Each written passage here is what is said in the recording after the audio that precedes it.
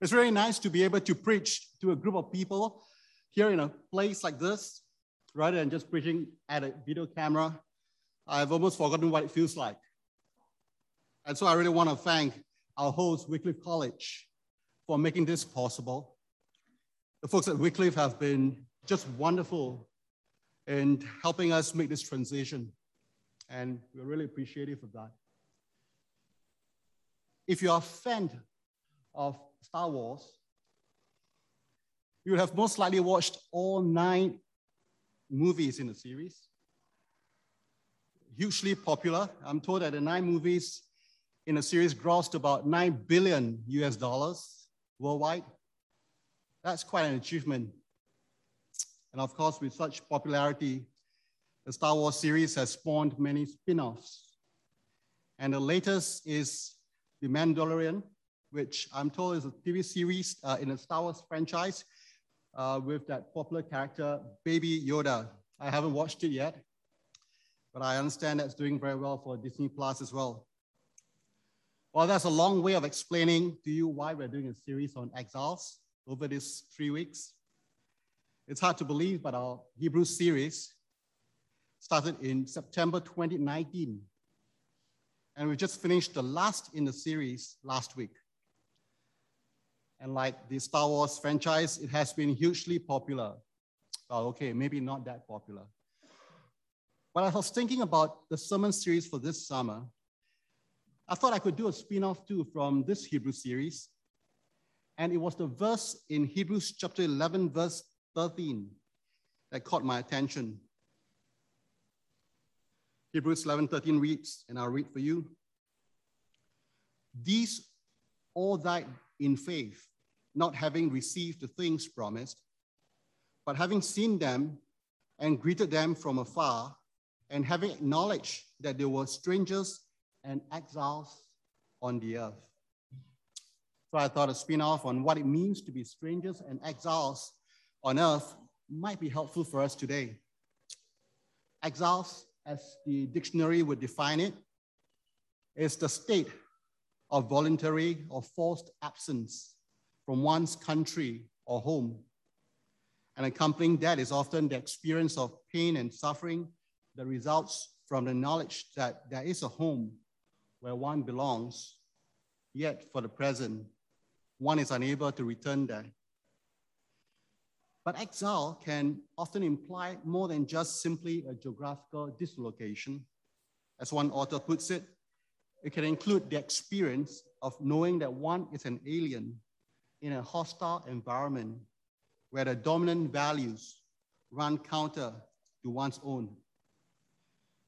Well, seen in this way, the idea of exile can particularly be pertinent in our context here in Canada today. In recent times, we certainly can feel that as Christians, we are exiles in our own culture here. The church has moved from the center of the Canadian society to its margins. It was not so long ago that many Canadians would have thought of Canada as a Christian nation. Indeed, someone remarked that about 50 years ago in 1967, when Canada was celebrating its centennial birthday in Ottawa, the festivities began with a prayer service, which was carried live on national television. And when a guest of honor, Queen Elizabeth, arrived, she and the other dignitaries were greeted by 8 members of the clergy who escorted them to their seats.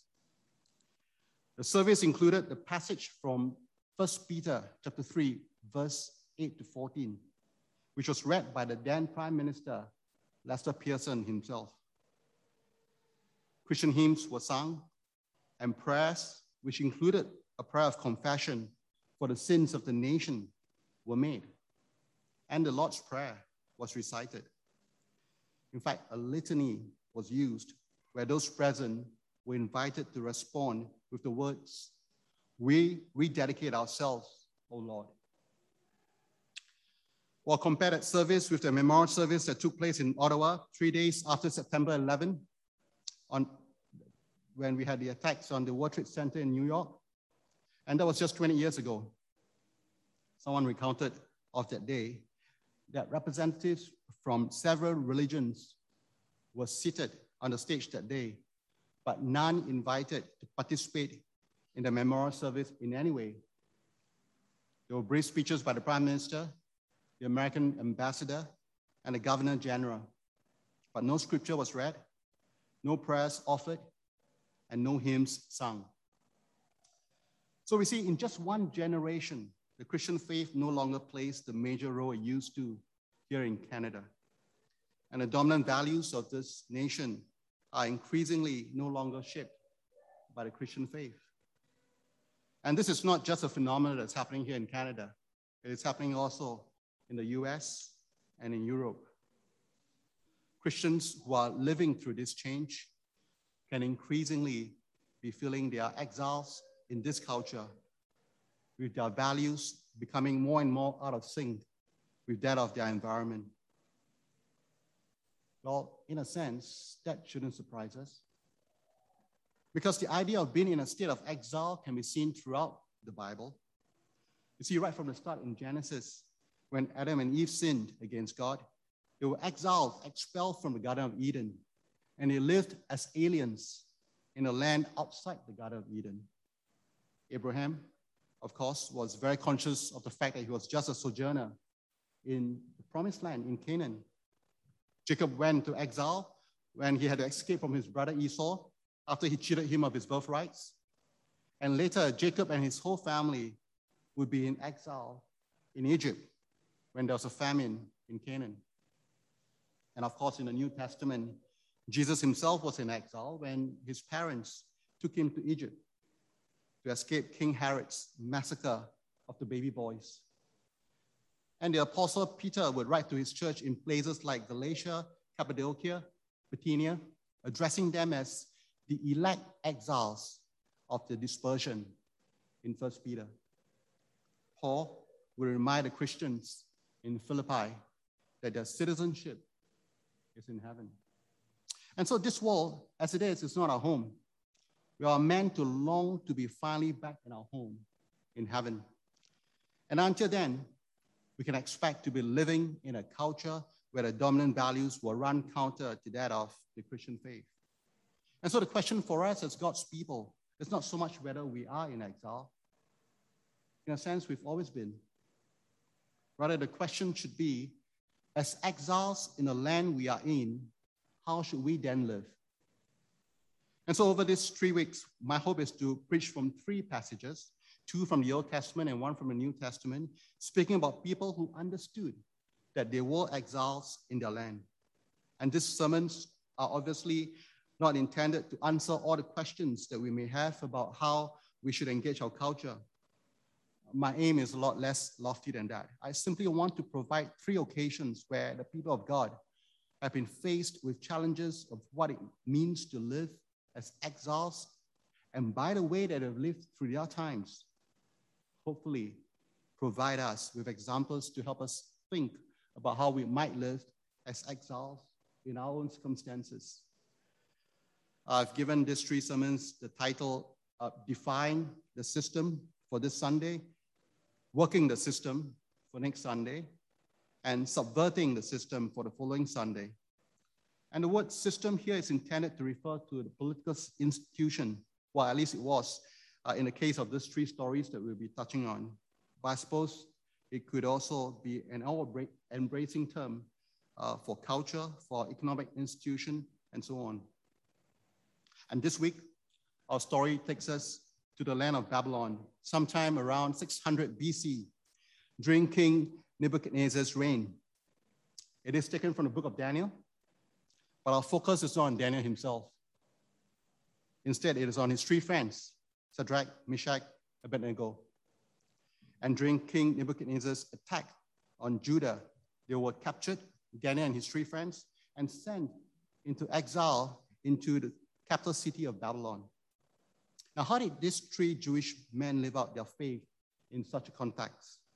And might there be something that we here in 21st century Toronto learn from them? I think so. And my hope is that by the end of this sermon, we'll have some ideas about how that might be and what that might be. Chapter 3 of Daniel is a well-known story. I'm sure most of you have heard of it before. It starts off with King Nebuchadnezzar making an image of gold. We're not told, but it is likely that the image is that of a Babylonian god, the principal god, Marduk. We can't be sure. But what we do know is that it was humongous, 90 feet tall, with a base of about 9 feet. That, incidentally, is about 9 stories high. And so the fact that it was built and set up on a plain, the plain of Dura, meant that it could be seen from a long distance away. I think that was the intention. We're not told why the king might want to build such a statue. We can speculate. But what we know is that everyone on the who's who list in the Babylonian Empire had to come for the dedication of this statue. And we are told in verse 3 that this included the satraps, the prefects, the governors, the counselors, the treasurers, the justices, the magistrates, and all the officials of the provinces. Their loyalty to the king was to be demonstrated by bowing before the statue. And at the sound of the musical instruments like the horn, pipe, harp, and so on, they were to bow down and worship the golden image. And not to do so meant death in a burning, fiery furnace. Well, apparently, Daniel's 3 friends, Shadrach, Meshach, and Abednego, decided that they would not bow down and worship the statue. They chose not to obey the king. It was just a quiet and simple act of civil disobedience.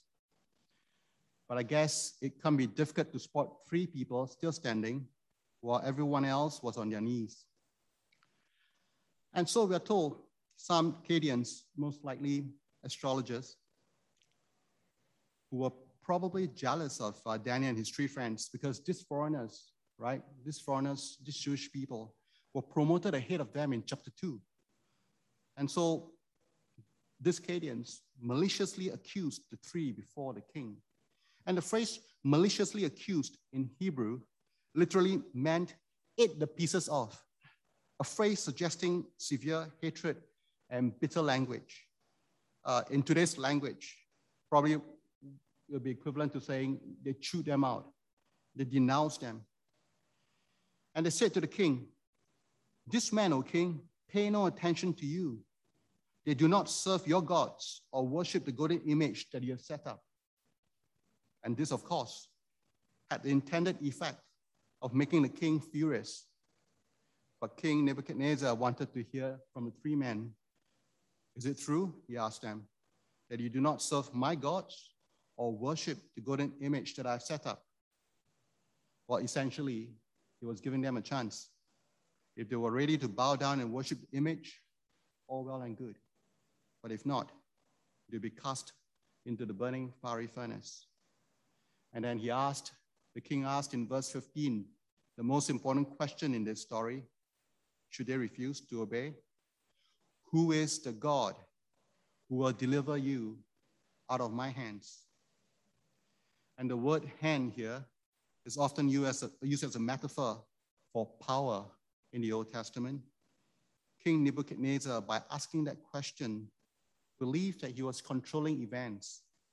He has clearly forgotten that just 1 chapter ago, in Daniel chapter 3, verse 37, Daniel had told him, "The God of heaven has given you dominion and power and might and glory. In your hands, he has placed mankind and the beasts of the field and the birds of the air." So it is God who's given him that power. What the king has clearly forgotten, while these 3 men clearly intend to remind him. And this is how Shadrach, Meshach, Abednego replied in verse 16.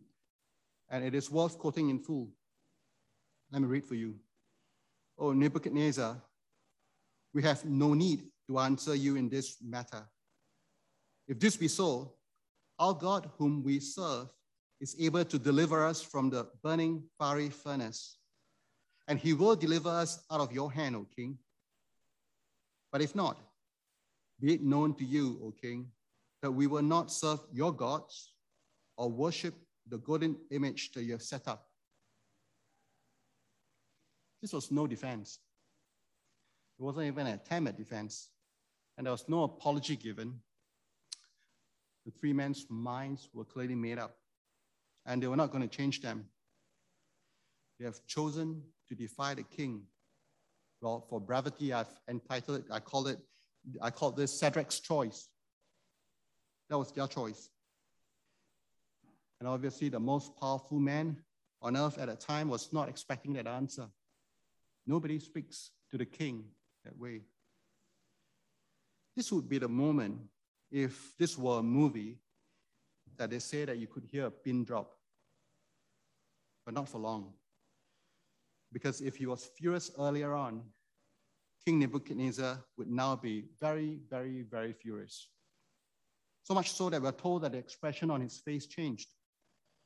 He ordered the furnace to be heated 7 times more than it was usually heated. And that's basically an expression to say he wanted maximum heat in the furnace. And then he ordered the best man in his army to bind Shadrach, Meshach, and Abednego and to throw them into the burning fiery furnace. Now, these furnaces would have had an opening at the top and at the side. And in fact, they were often built on the side of a small hill. And so the soldiers could walk to the top and throw the men into it, the 3 men. And the king would be able to look through the opening on the side and observe the 3 men die in the flames. Well, that was a plan anyway. And so urgent was the king's command that the 3 men didn't even get a change out of their clothes. They were literally grabbed and tossed immediately into the fire, because we are told that they were thrown in their clothes, their tunics, their hats, and the other garments that they were wearing. And so hot was the furnace that the man who threw them in ended up being killed by the flames. So the plan didn't go exactly as planned. And in fact, as the king watched, he saw a sight that he never expected. And for a while, he must have thought that his eyes were playing a trick on him. Did we not cast 3 men bound into the fire? He asked. His people said, yes. Then why am I seeing the 3 men still alive and walking in the fire? And now there is a 4th man, and he looks like a son of the gods, the king said. There have been many speculations about who the 4th man might be. Oh, the king obviously thought it was some divine being. It could have been an angel sent by the Lord to protect the 3 men. Or possibly, as many believed, what we have here is the pre-incarnate appearance of Jesus. Just like the time when he appeared to Abraham in Genesis chapter 18, before the destruction of Sodom and Gomorrah. Or when he wrestled with Jacob in Genesis 32. God was in the fire with Shadrach, Meshach, and Abednego. He was present with them, protecting them. And so the king called out to the 3 of them, and it was clear to him that the 3 men had been miraculously saved. The fire did not kill them, it did not even touch them. And so the same people, the satrap, the governors, and so on, were worshiping the golden image not so long ago, now witnessed the power of the true God, the one true God, the God of Shadrach, Meshach, and Abednego. And this led the king Nebuchadnezzar to issue a decree. Any people, nation, or language that speaks anything against the God of Shadrach, Meshach, and Abednego shall be torn limb from limb, and their houses laid in ruins. For there's no other God who is able to rescue in this way. The king has answered the very question that he asked in verse 15. Who is the God who will deliver you out of my hands? And the answer, the God of Shadrach, Meshach, and Abednego. And the 3 kings were told, the 3 men were promoted by the king. And our story has a happy ending. Now, what might be some of the lessons that we can learn from this story? Let me suggest 3. Firstly, recall that Shadrach, Meshach, and Abednego were brought into Babylon and trained in the wisdom of Babylon.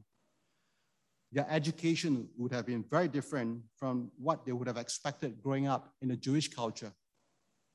In fact, it was intended to alienate them from their own culture. Their Hebrew names were changed to the names of pagan gods. They were exposed to new foods, new customs, and so on. And as much as possible, they were being systematically indoctrinated against the Jewish heritage. The intent was to make them less Jewish and more Babylonian. And they did well under the circumstances. The three men rose to high positions in the king's court, and these three men integrated very well in the Babylonian society. Well, in a sense, they demonstrated for us that dual loyalties were possible. They can serve God and they can serve their Babylonian king. But they were also very clear that should there ever be a conflict between how they are to serve God and the king, they would obey God, period. They would not compromise their ultimate commitment of faithfulness to God. And that is a conscious, determined, and established pattern of life from young. Because we see that in chapter 1, don't we? That even as youths, they chose not to defile themselves by eating the king's food. Instead, they chose a different diet to remind themselves that they were a different people from the Babylonian people. They were exiles in a foreign land, and they remembered that. And so when the king asked them, "And who is the God who will deliver you out of my hands?" They didn't say, "Oh, you know what, O king, can you give us about a day to think about this, and we'll come back to you with an answer?" These three men didn't hesitate. They were already very clear in their minds where their allegiance lay and who they would only worship. This was a settled matter in their minds. Well, the point here is that often how we respond during these pivotal moments in our lives do not come out of nowhere. It's not as if in our hearts and in our minds there's a menu of options that we pull out and then decide, in this situation, which response should I go for? Because for many of such pivotal moments, to start off with, we don't expect them, much less prepare for them. Our response in such times is often instinctive. Why? Because it is the result of the cumulative effects of our life choices and training over the years. Well, if you're into baseball, one of the big questions in baseball has to do with how certain batters do when the outcome of the game is on the line. And a batter's success could mean the difference between whether the team is going to win or lose. And there's a term for it. It's called clutch hitting. Clutch hitting. A clutch hitter is someone who seems to bat much better when a game depends on it than when under normal circumstances. They kind of rise to the occasion. But you know what? Many studies have been done on this, and the evidence is conclusive. How a batter bats under the pressure of a critical moment of a game is exactly how he bats at other times. There may be a season or two when a batter is more productive in the clutch, but the statistics over his lifetime always averages out. A batter is a batter. It's a batter. What he does under stress is what he does every other day. If it's terrific on those ordinary days, he'll be terrific under pressure. If it's not very good day to day, he won't be any good when the game is on the line. And such was the case with Shadrach, Meshach, and Abednego. The clarity and the courage in their response to King Nebuchadnezzar wasn't something that came overnight. It was the result of a lifetime of covenant purity and faithfulness to their God. And so our first lesson is this. Christians can be integrated in society, serve pagan masters, and still obey God. But it helps when we have been living a consistent pattern of faithfulness to God. Let me repeat that. Christians can be integrated in society, serve pagan masters, and still obey God. But it helps when we have been living a consistent pattern of faithfulness to God. Which brings me to my second and somewhat related point. As I said a moment ago, it is hard to prepare for many of these situations that Shadrach, Meshach, and Abednego went through. And often we don't even expect them. But having said that, it was clear that this issue of who they would worship would be a hill that they were prepared to die on. They were prepared for that. It was a conviction that they had held, and it helped them respond the way they did. And so the question is, what might some of the convictions that we need to be clear about in our lives be? So that when we are put in situations that we never expected and our convictions tested, we have already thought through them and we know in our minds what our stance would be. As someone puts it, these are the essential truths that we need to nail down before all hell breaks loose. Have you worked out what are the non-negotiable convictions in your life? The so-called hills that you are prepared to die on? When life throws the unexpected challenges and tragedies in your life? Because if you haven't thought about it, today is a good time to start nailing them down. Because I can assure you, if you're not clear about them, when the crunch comes, you'll be more likely to compromise. Ultimately, our story in Daniel 3 is not just about deliverance. In fact, it is more about worship. For the three men, what the king asked them to do went against the first commandment: you shall have no other gods before me. Nothing was more important than worshiping the one true God. They had refused to even consider eating food, possibly offered to idols. And so they were clear that they were not now bowing down to one. For them to compromise on this first commandment was inconceivable. They would rather die than worship another god or idol. And what about us today? How is our culture tempting us to compromise? For all of us, whether at school, at home, at work, expect that we'll be constantly faced with situations where we'll be tempted to compromise. After all, we are often told everyone else does it. As someone puts it, and I quote, "The world has its own fiery furnace waiting for those who do not conform to the worship of its idols. It is the furnace of being sneered at, ridiculed, scorned, ostracized, and ignored. Clean living and God-fearing people are told that they are narrow-minded fuddy-duddies and are cold-shouldered, being shut out of the lives and affections of those around them. To many believers, the pressure seems irresistible. They feel forced into a choice. They must either give in and be like everybody else, or they must stand out and lose everything," end quote. I hope you are clear. What are the convictions that you're prepared to hold fast to, even if it means defying the system, standing out and losing everything, including your lives? I've entitled this sermon, "Defying the System," because that was exactly what Shadrach, Meshach, and Abednego did. They defied their king.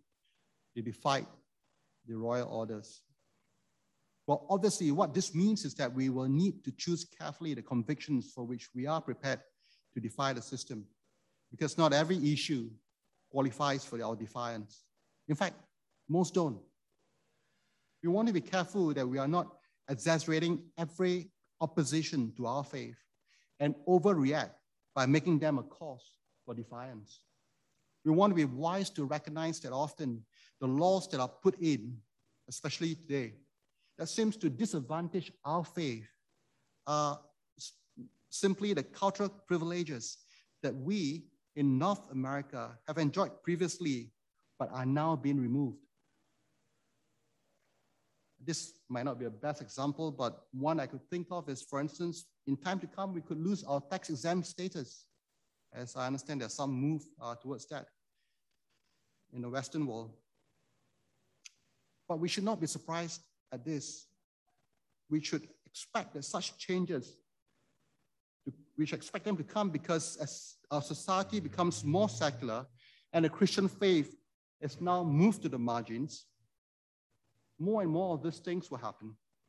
And we need to remember that churches in the first century, and many churches today in Asia or in the Middle East, never enjoyed tax-exempt status. But that never stopped the growth of the churches in these places. So we need to choose carefully the issues over which we are prepared to defy the system. There are other ways to address such situations, but defying the system is probably not the way to go. So our second lesson is this. Christians should be clear about their convictions and choose carefully over which convictions that they'll be prepared to defy the system. Christians should be clear about their convictions and choose carefully over which convictions they will be prepared to defy the system. Thirdly, I want to look at how the three of them responded.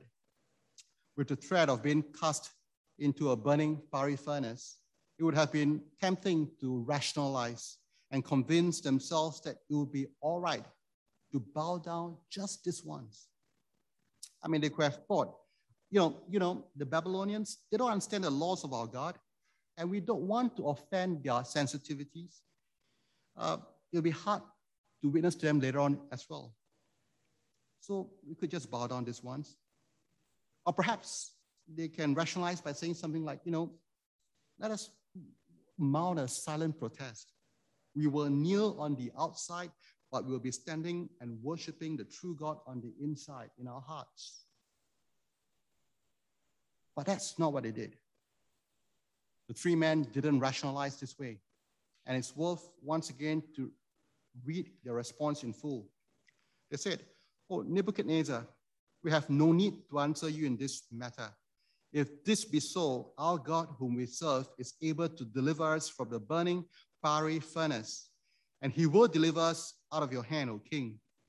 But if not, be it known to you, O king, that we will not serve your gods or worship the golden image that you have set up." Two quick points regarding the response. Firstly, they know the God whom they serve is able to deliver them from the burning furnace. Their God can deliver them out of the hands of the king. No ifs, no buts. They're certain of that. But secondly, they also know that God may choose not to deliver them. And they're prepared to accept the fact that God may choose not to intervene at all on their behalf. And so here are some questions for us. Is God sovereign and is he all-powerful? The answer, yes. Is God able to deliver believers from all problems and trials? Yes. But does God deliver all believers from all trials? No. We know from Scripture, and especially in our study of the book of Hebrews, that God may allow trials to come into our lives to discipline us, to build our character, or for a host of other reasons. We may not fully understand. We're asked to simply trust him, even when it's not easy.